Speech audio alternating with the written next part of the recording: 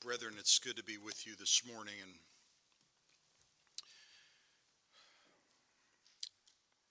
I want to bring to bear this morning something that we talked about this last Lord's Day evening in our new members class. We talked about the primitive church, the early church in Jerusalem.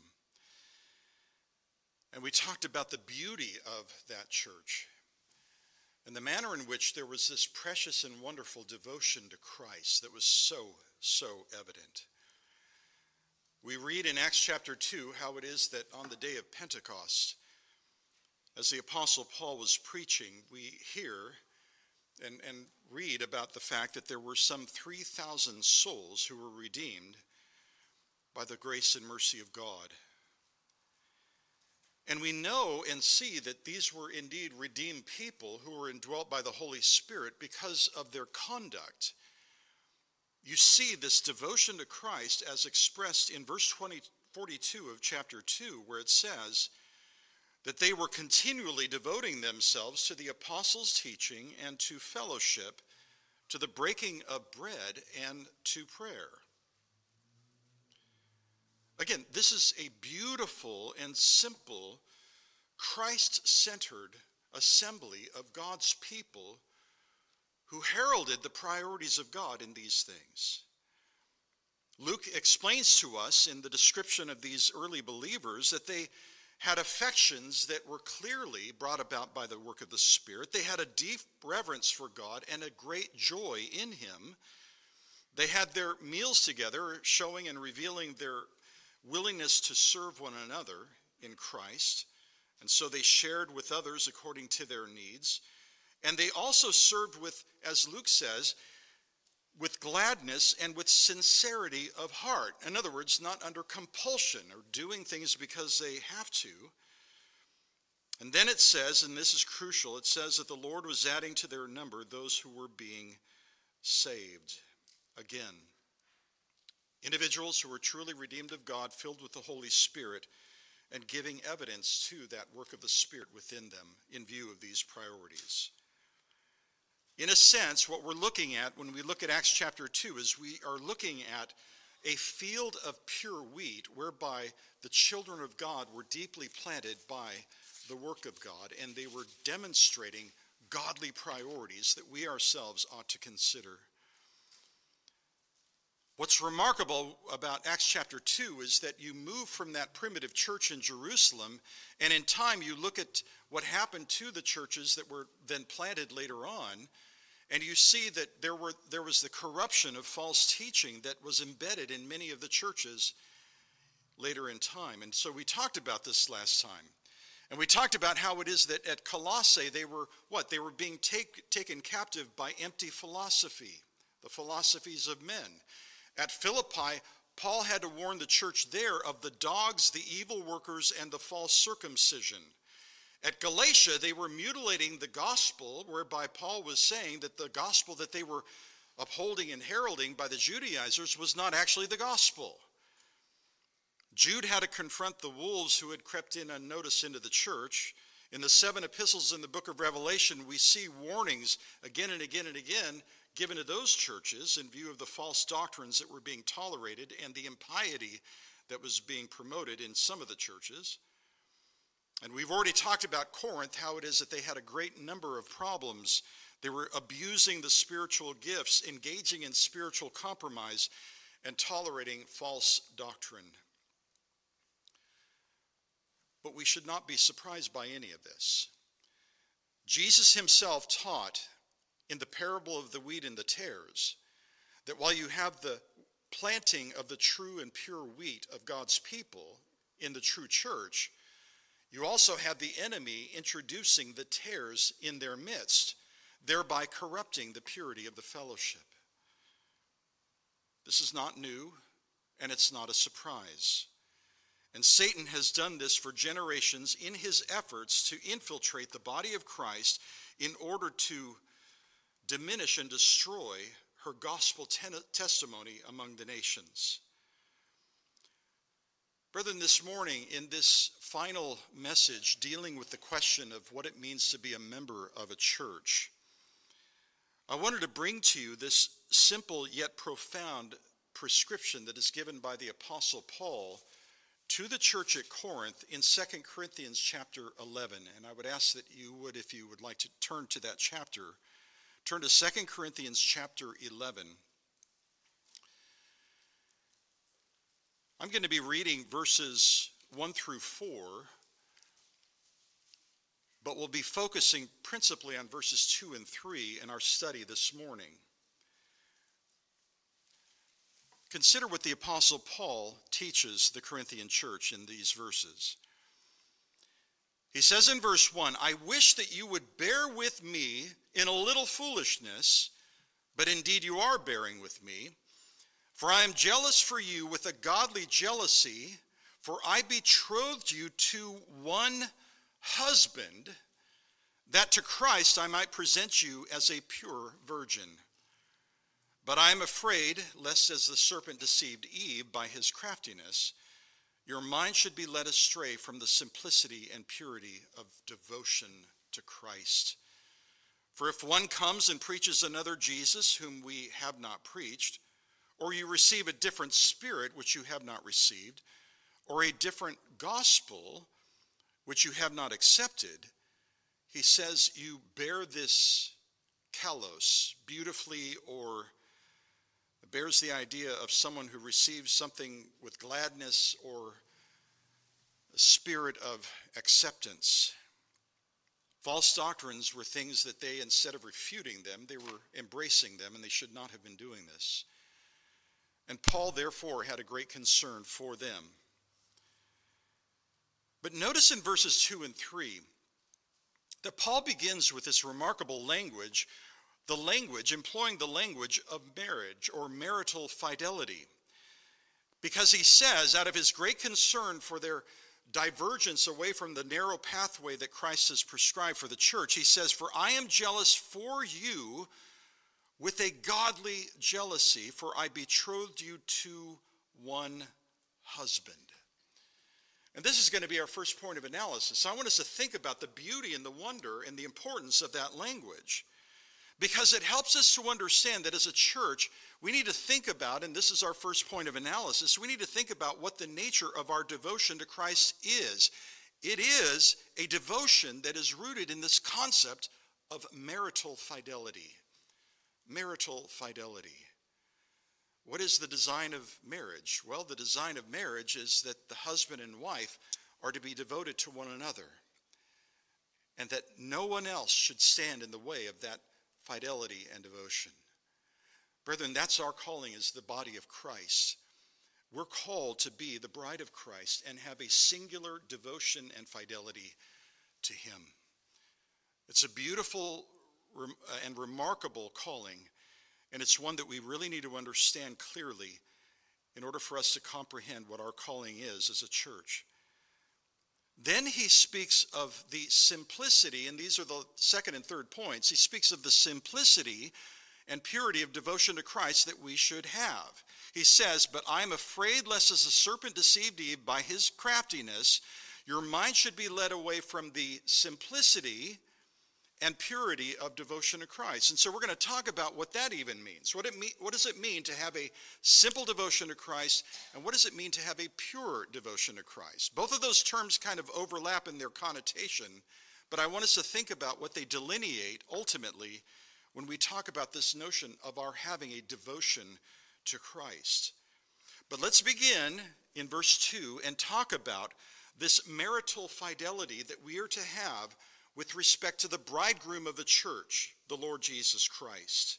Again, Paul says, "I am jealous for you with a godly jealousy." Verse 2, "For I betrothed you to one husband, that to Christ I might present you as a pure virgin." You know what's remarkable? When you read this chapter, and we're just jumping in the middle of this book and looking at the 11th chapter, you have to keep in mind the fact that Paul has been dealing with a great number of people in the church who were not receiving his instructions as an apostle, and many of them were slandering him and refusing, really, ultimately, his apostolic authority. In fact, in the prior chapter, as you'll recall, there were some who were saying that he was operating in the flesh, warring in the flesh. But he reminds them of the fact that the weapons that we have are not fleshly, but they are spiritual, and they're designed for the destruction of fortresses. Then he says this: we are destroying speculations and every lofty thing raised up against the knowledge of God, and we are taking every thought captive to the obedience of Christ. Remember, we referred to this text beforehand, and he uses the word that literally means tearing a building down. It's a word that really is talking about taking a wrecking ball to a building. And he says, yeah, that's what we're doing. We're not here to destroy you, but we are here. My ministry is to destroy everything that is raised up against the knowledge and wisdom of God. That is my calling. In a sense, he's saying, don't take it personally, because that's my duty to do just that. And why was he doing that? Because he was committed to this priority of destroying anything that would stand in the way of their relationship with Christ. Empty philosophy, the ideologies of men, man-made religion, all of the things that were creeping into the Corinthian church, Paul was taking a wrecking ball to it because he wanted singular devotion and fidelity to Christ for himself and for the church.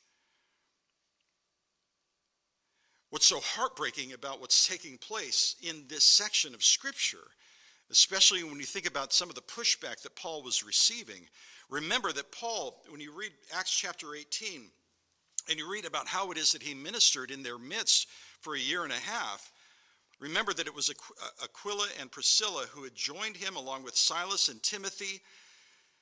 And we read that Paul was solemnly testifying to the Jews in the synagogues that Jesus was the Christ, and he did this until he met opposition from the Jews. And he had gone through so much persecution up to that point that it became really a fearful moment as he was being persecuted by the Jews. Remember, it was later on in that chapter that Jesus appeared to him in a vision and commanded him, saying, "Do not be afraid any longer." I take great comfort in the fact that the great apostle Paul struggled with fear. It gives me hope because he was such a bold man. But yes, as a human being, he struggled with this and had to be told not to be afraid any longer. But then the Lord says, "But go on speaking and do not be silent, for I am with you, and no man will attack you in order to harm you, for I have many people in this city." And so Luke tells us that Paul remained in the city of Corinth, ministering the word of God for another year and a half. But when the persecution of the Jews intensified, he then set on to sail to Ephesus and minister the gospel there. That's the background, that's the context of what we're considering here.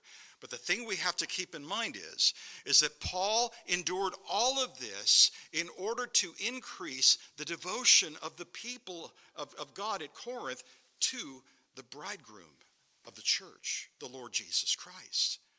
He wasn't there preaching a personal following. He was not trying to get people to follow him as if it was about him.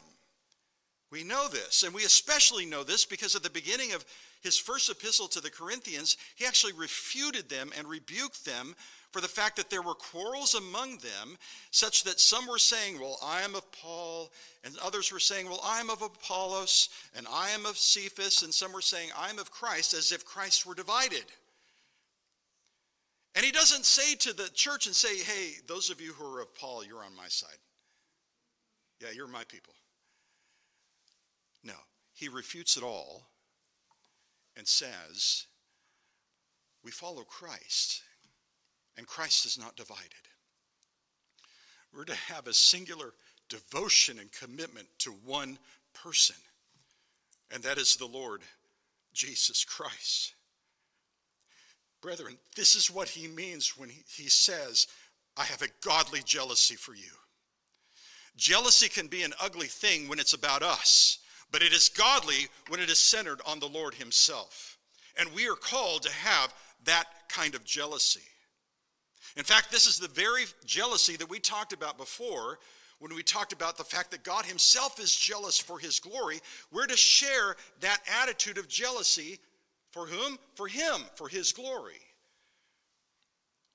And this is the jealousy of Phinehas, who we read about in Numbers chapter 25, who had the very heart of God's jealousy and slew those who rebelled against the word of God.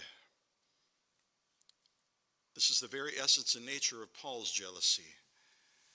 He desired that the people at Corinth would be devoted to one person, to the Lord Jesus Christ. And this is exactly what he is saying when he says, I betrothed you to one husband, that to Christ I might present you as a pure virgin. Brethren, I want to encourage you and exhort you to think more and more about your relationship to the body of Christ in terms of this matter of the language of marriage to Christ. The body of Christ is not about us, but it's about our commitment to him. He is to be the focus of everything, and our devotion is to be set upon him alone. In Hosea chapter 2, the Lord describes this desire that he has for singular fidelity to him, where he says in Hosea chapter 2 and verse 16, he says, and it will come about in that day, declares the Lord, that you will call me Ishi, or my husband, and will no longer call me Baali, for I will remove the names of the Baals from her mouth, so that they will be mentioned by their names no more. In that day I will also make a covenant for them with the beasts of the field, the birds of the sky, and the creeping things of the ground, and I will abolish the bow, the sword, and war from the land, and will make them lie down in safety. And I will betroth you to me forever. Yes, I will betroth you to me in righteousness and in justice, in loving kindness and in compassion, and I will betroth you to me in faithfulness. Then you will know the Lord. That Hebrew word, yada, know, does not just merely mean mental and intellectual knowledge. This is the concept of personal and intimate knowledge. It's the same word that is used to speak of Adam having relations or knowing his wife Eve and bearing Cain. It ultimately speaks in this context of this idea of intimate personal relationships.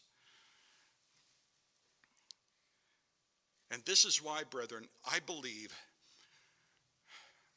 that one of the greatest dangers that we have in the modern church is a failure to uphold the beauty and the distinction of what marriage really is as defined by Scripture.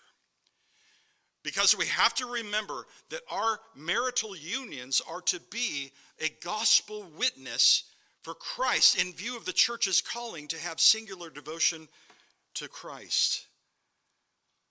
Paul says it this way in Ephesians chapter 5 and verse 24. He says, but as the church is subject to Christ, so also the wives ought to be to their husbands in everything.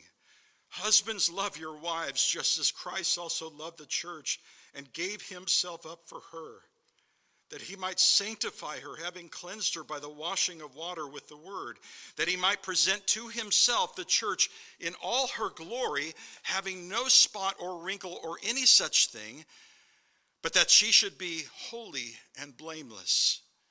So husbands also ought to love their own wives as their own bodies. He who loves his own wife loves himself.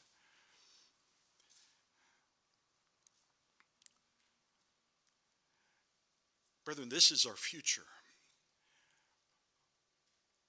We are joined together with Christ in holy matrimony. He's the bridegroom of the church, and we await that day of the wedding marriage and feast of the Lamb. This is our eternity. That beautiful vision that was given to the Apostle John in Revelation chapter 19 is an explosion of praise in view of the coming marriage of the Lamb. It says, "Let us rejoice and be glad and give the glory to him, for the marriage of the Lamb has come, and his bride has made herself ready. And it was given to her to clothe herself with fine linen, bright and clean, for the fine linen is the righteous acts of the saints." And he said to me, "Right, blessed are those who are invited to the marriage supper of the Lamb." Brethren, that's our future. That's our eternity, is to be joined together in holy matrimony with the bridegroom of the church. By the way, the adornment of the church principally, of course, is the merit of Christ, his purity and righteousness. But you'll notice in this text in Revelation chapter 19 that the bride has made herself ready, and it says that it was given to her. Where do our good works come from? They come not from us, but they are given to us by the grace of God. It was given to her to clothe herself in fine linen, bright and clean. And this speaks to the devotion of the church to Christ. Obedience to Christ is an expression of our fidelity to him. And this is exactly what our Savior calls us to do, is to hear his voice and follow him in obedience.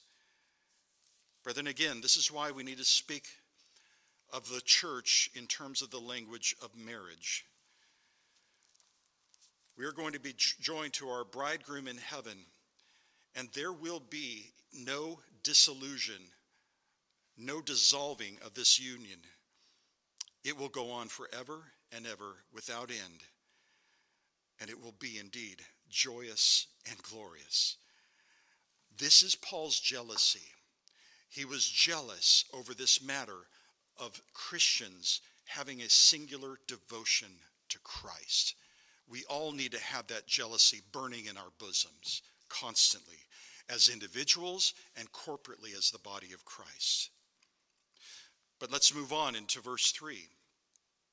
Not only does he speak of his godly jealousy for the church in this capacity, but he says in verse 3 the following. He says, "But I'm afraid, lest as the serpent deceived Eve by his craftiness, your mind should be led astray from the simplicity and purity of devotion to Christ." Simplicity and purity of devotion to Christ. The word simplicity, and this is our second point of analysis. What does it mean to have a simple devotion to Christ? Well, the Greek word here, aplates, speaks of the absence of complexity. So it therefore means simplicity, something that is not overly complex. And in a sense, when you think about marriage, there is something wonderfully simple about it. You have a husband and a wife who are joined together. And what is the commitment that is to be there between them? The one is to be devoted to the other, from the husband to the wife to the husband. And this is the devotion that God calls them to. For how long? You know, we have the expression many times in wedding ceremonies, "till death do us part." You know, that's a biblical expression. Paul says in 1 Corinthians 7:39, he says, "A wife is bound as long as her husband lives." That's a simple concept, isn't it? This is the standard that God has established. Jesus as well helps us to understand the simplicity of the marriage union. He says, "What God hath joined together, let no man separate." That's pretty simple. God made it, leave it alone. It's not for you to dissolve that which God has established. But we know and understand that we live in a fallen world, and because of sin, complexity enters into these things. This is also why Jesus, in Matthew chapter 19, said that because of the hardness of your heart, Moses permitted you to divorce your wives. The rabbinic schools of Hillel and Shammai each had their own ideas about what was permissible in terms of divorce. Shammai said adultery, a single act of divorce, of adultery, and it's over. The school of Hillel was extremely liberal, and if she literally burned the dish, she's gone. She burns a meal and it's over. But Jesus said, what God hath joined together, let no man separate. Brethren, when we look at this language and we see this calling of the Apostle Paul to have a devotion to Christ that is simple and pure, I would suggest to you that the very model of Acts chapter 2 and verse 42, the model of the primitive church, is one that helps us to think about what this simplicity really is. What does devotion to Christ in all of its beautiful simplicity look like? Well, it looks like saved people being gathered together who are continually devoting themselves to the apostles' teaching, to fellowship, to the breaking of bread, and to prayer. That's what it looks like. So that's not a very complicated list. Well, that's kind of the point. This is what simplicity of devotion to Christ, in fact, looks like. In fact, that language of continually devoting themselves speaks of the perpetuity of their action. This is the regular nature of their life and conduct. They had this regular engagement of heralding and submitting to the apostles' teaching, to fellowship, to the breaking of bread and prayer. Last Lord's Day, we talked about the importance of prayer, and we talked about how it is that this is the final component of the Christian's armor. Listen, as the soldiers of Christ, we have nothing, we have no strength apart from our Lord. And so what are we called to do? We're called to cry out to our commander-in-chief and plead with him for grace in order to stand in the face of the opposition in this world of darkness. Prayer is important as well because we're called to support one another and pray for one another and bring each other before the throne of grace in view of our needs each and every day. The breaking of bread is important, and I agree with those who say that that expression points us to the love feasts of the early church, which normally culminated in the Lord's table. Matthew Henry, I think, says it well. He says that they continued in the breaking of bread and celebrating that memorial of their master's death as those who were not ashamed to own their relation to and their dependence upon Christ and him crucified. Every time we come to this table, we are brought back to the basics of who we are and why we're here. We are Christians who have been redeemed by the shed blood of Jesus Christ, and we bear no merit of our own. He alone is our merit, and so we partake of this table, and we give glory to him as we do.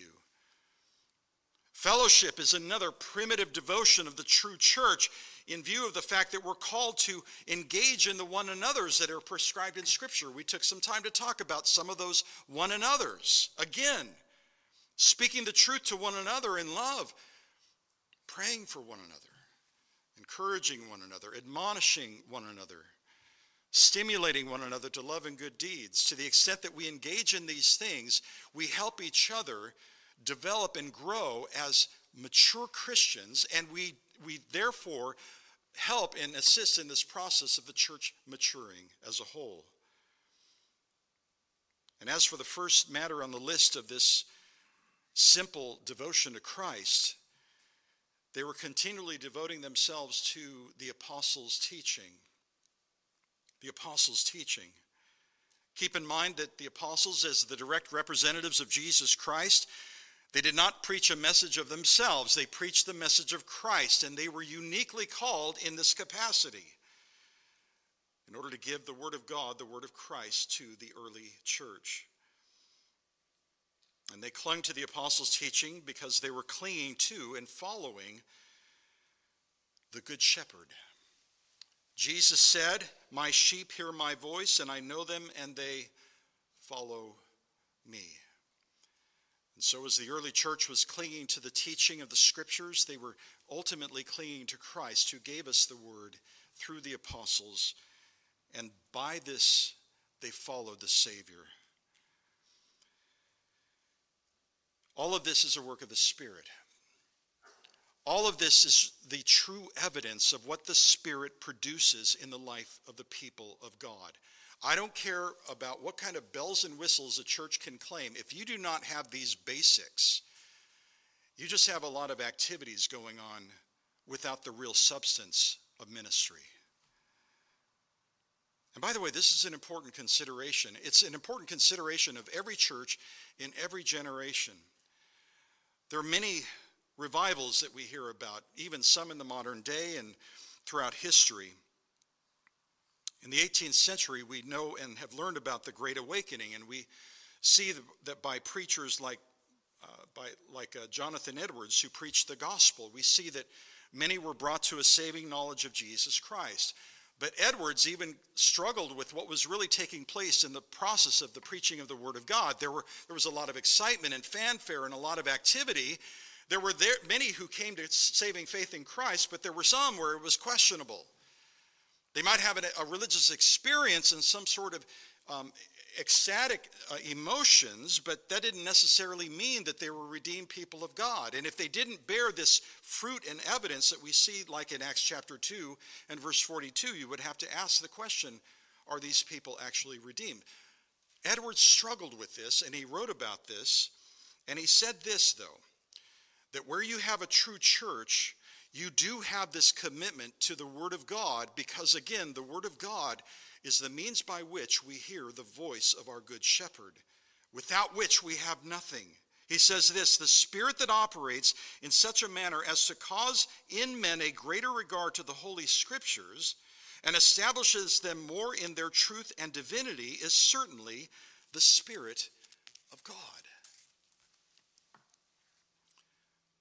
Without Scripture, without our understanding who Christ is and what he did on the cross, this memorial loses its substance through our lack of understanding. Without the Scriptures, our fellowship with one another becomes vacuous, vain, and meaningless. Without the Word of God, without the truth of Christ, we just become a social club without the Word of God. And without the Word of God, when it comes to the matter of prayer, you'd have to ask the question, who are we praying to? Many men pray. In fact, a great number of individuals throughout the world are religious and they pray daily and constantly. But if they're not seeking the Lord Jesus Christ, who is the great high priest, which we're going to be studying in the book of Hebrews, if he's not the one that we're going to, praying through his intercession to the Father, then the question is, to whom are we praying? Brethren, we need the Word of God in order to have any kind of meaningful worship of the true and living God. Look again at verse 3. What's stunning about what is said by Paul in this verse is how easy it is to be drawn away from the simplicity of devotion to Christ. What does he say? He says, but I am afraid lest as the serpent deceived Eve by his craftiness, your mind should be led astray from the simplicity and purity of devotion to Christ. The fact that he mentions the deception of the woman in Genesis chapter 3 is absolutely important. In a sense, by mentioning Genesis chapter 3, he's basically showing us how deception works and how it is that we can be easily led astray from the simplicity and purity of devotion to Christ. Well, what do we learn about the tactics of Satan? Paul says that we're not ignorant of his schemes. Well, we should never be ignorant of his schemes, but if we fail to read the Word of God, we might actually suffer from such ignorance. Well, when we go to Genesis chapter 3 and we learn about the craftiness of the devil and the manner in which he deceived the woman, you immediately come to verse 1, and what does the devil say to the woman? He says, indeed has God said, you shall not eat from any tree of the garden. I don't have the time to go through all the details of this, and it is a very, very lengthy discussion. But initially, just in his question alone, you can see the devil questioning the sufficiency of what God had provided, as if to say, well, you know, you have this entire garden, but God's keeping you from something. You can't eat from any tree. Look what he's doing to you. And what's remarkable about this entire section is that the Lord said, from any tree of the garden you may eat, but he only issued one prohibition. And that one prohibition is very clear. It's not complicated. Adam had the ultimate slimline Bible. Eat from any tree of the garden, but there's this one exception in which he says, from the tree of the knowledge of good and evil you shall not eat, for in the day that you eat from it you shall moth tamoth, surely die. He uses what's called a Cal infinitive absolute, which I don't care if you remember that. But what that means is, in the Hebrew, that means that he's speaking of the certainty of death. You do this, and it's not maybe you'll die, you will die. Period. Full stop. The woman's recitation of the command has the injection of a word that actually modifies the severity of the warning. To the serpent, the woman said, you shall not eat from it. God said, you shall not eat from it or touch it, lest you die. Pen tumatun. It's not what God said. And what's remarkable about Satan, about the devil, about the serpent, is that he quotes correctly the commandment of God, but then injects the negative particle. He says, you shall surely not die, lo moth tamoth. He gets the command right, he gets the Cal infinitive absolute, but he says, no, it's not going to happen. So you go from the command of God to the introduction to possibly dying to the devil saying, no, you're not going to die. One incremental step after the other, leading to deception and ultimately sin. I agree with Calvin, who said this, in proclaiming the punishment, she, the woman, begins to give way by inserting the adverb pen, or perhaps, when God has certainly pronounced, ye shall die the death.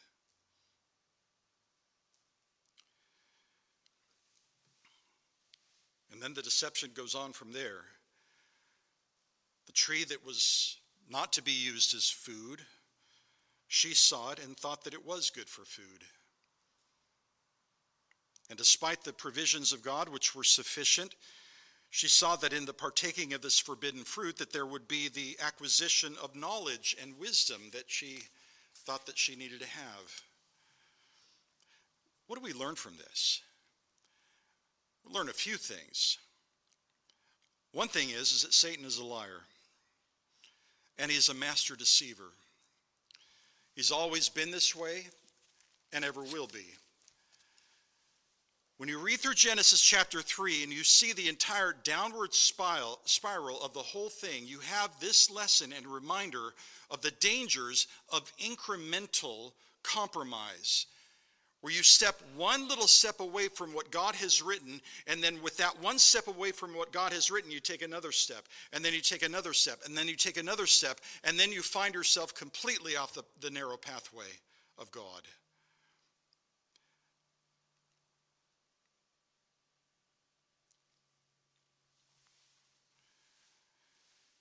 You know, in the end, Satan really doesn't have that many tricks in his bag.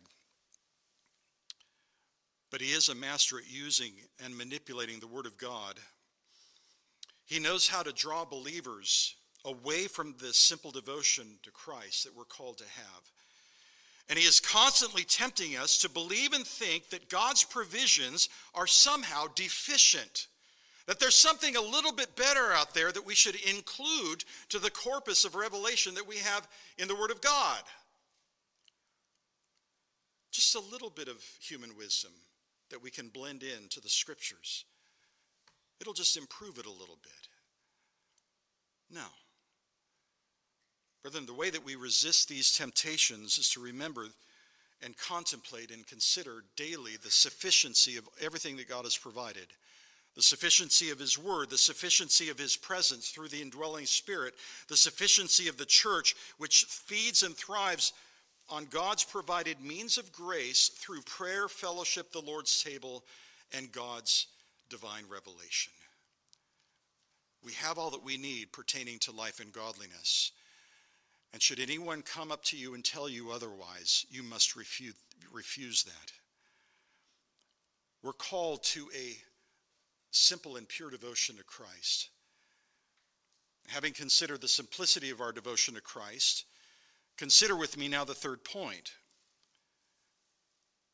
We're called to have a purity of devotion to Christ. Again, he says, I'm afraid lest as the serpent deceived Eve by his craftiness, your mind should be led astray from the simplicity and purity of devotion to Christ. Here the word purity simply means that which is without defection or corruption. And it is this term that speaks of the nature of the wisdom of God. James says this regarding the wisdom of God. He says, but the wisdom from above is first pure. Whatever else you can say about the word of God, know this: God's word is pure. No corruption, no variation, no shifting shadow, no promises that are in there that God's going to say, you know what, I made that promise, but sorry, I can't come through on that thing. That would be corruption, not only of the word, but corruption of our understanding of the nature of God. The wisdom from above is first pure, then peaceable, gentle, reasonable, full of mercy and good fruits, unwavering, without hypocrisy. God's word is pure.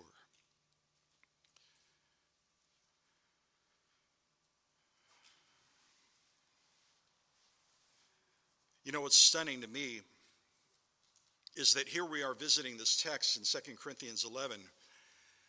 In a sense, this is the culmination of much of what Paul has been teaching the Corinthian church over and over and over and over and over again.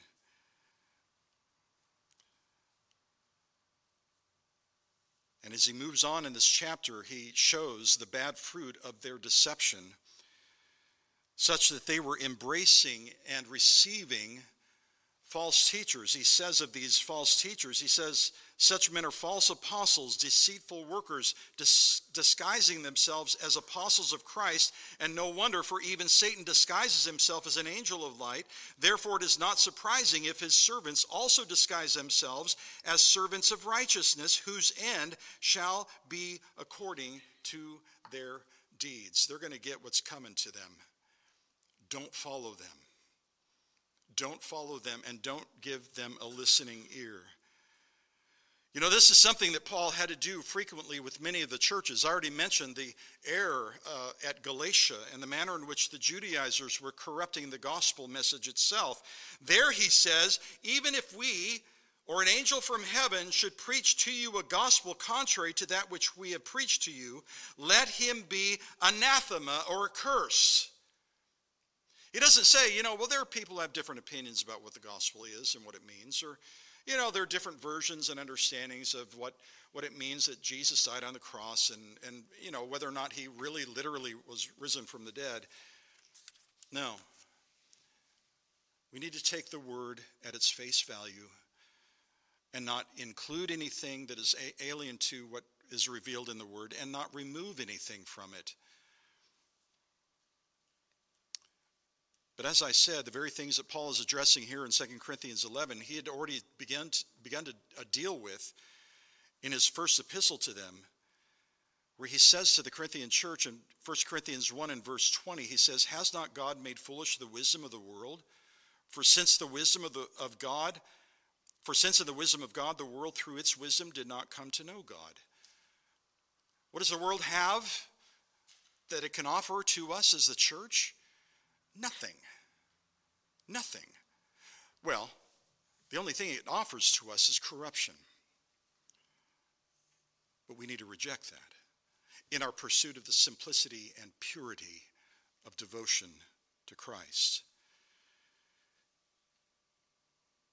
Impurity in the church often comes when we imagine that we need the world's wisdom or the speculations of men in order to have sufficiency as Christians.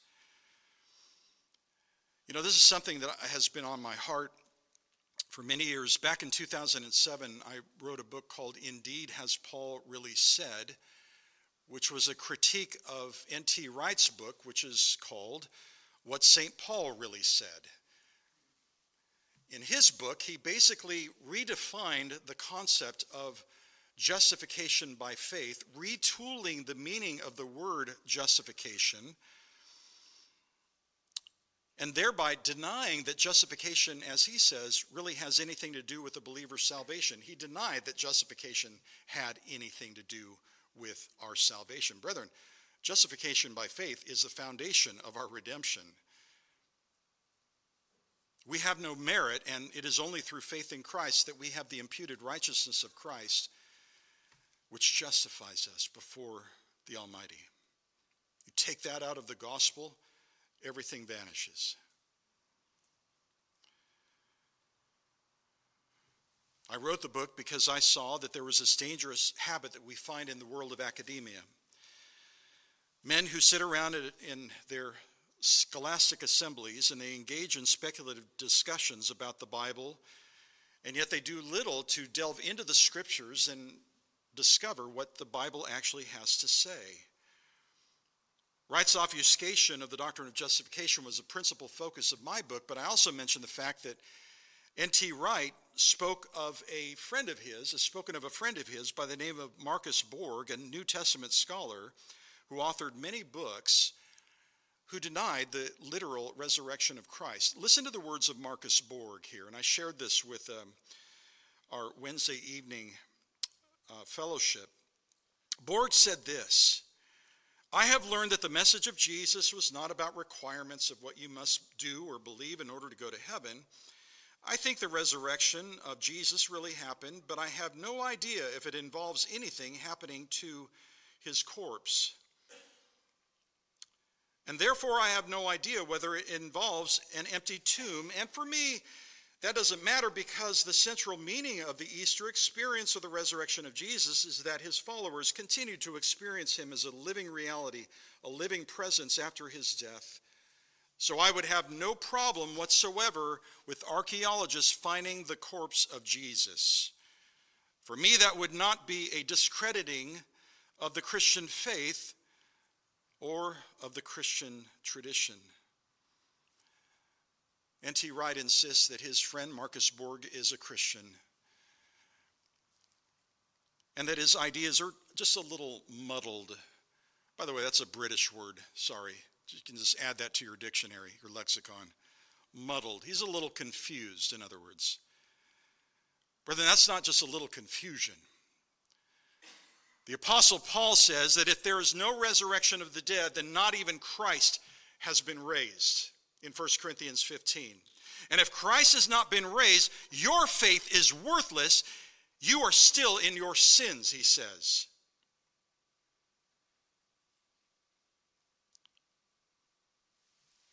And then he says, then those who have fallen asleep in Christ have perished. If we have hoped in Christ in this life only, we are of all men most to be pitied. Paul says, you take the resurrection, the literal resurrection of Jesus Christ, everything vanishes. And you end up with a Messiah who is a liar and a deceiver. Brethren, do not be deceived. Just as the Apostle Paul pronounced an anathema upon those who had taken the gospel, the simple and pure message of the gospel, and they corrupted it, anathematizing that, so too should we whenever men come to the scriptures and corrupt the simple and beautiful and pure message of Holy Writ. When academicians see themselves as those who preside over the authority of the scriptures, they often mutilate God's word, even blaspheming the name of Christ as they do,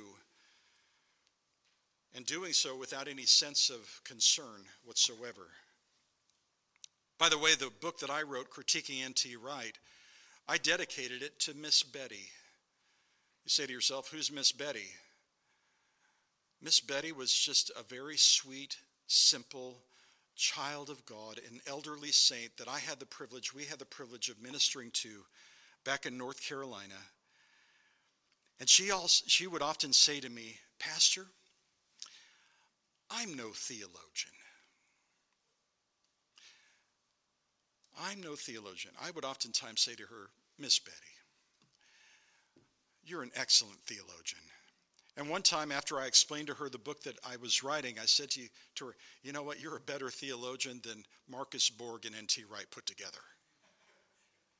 Why? Because she had this simplicity and purity of devotion to Christ. It's not complicated. What God has revealed in his word, we must embrace in faith and never corrupt it.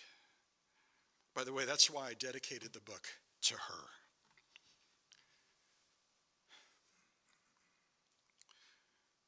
Brethren, we have this great privilege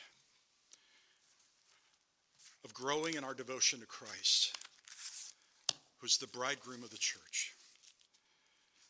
We have this great privilege of growing in the simplicity and purity of devotion to him.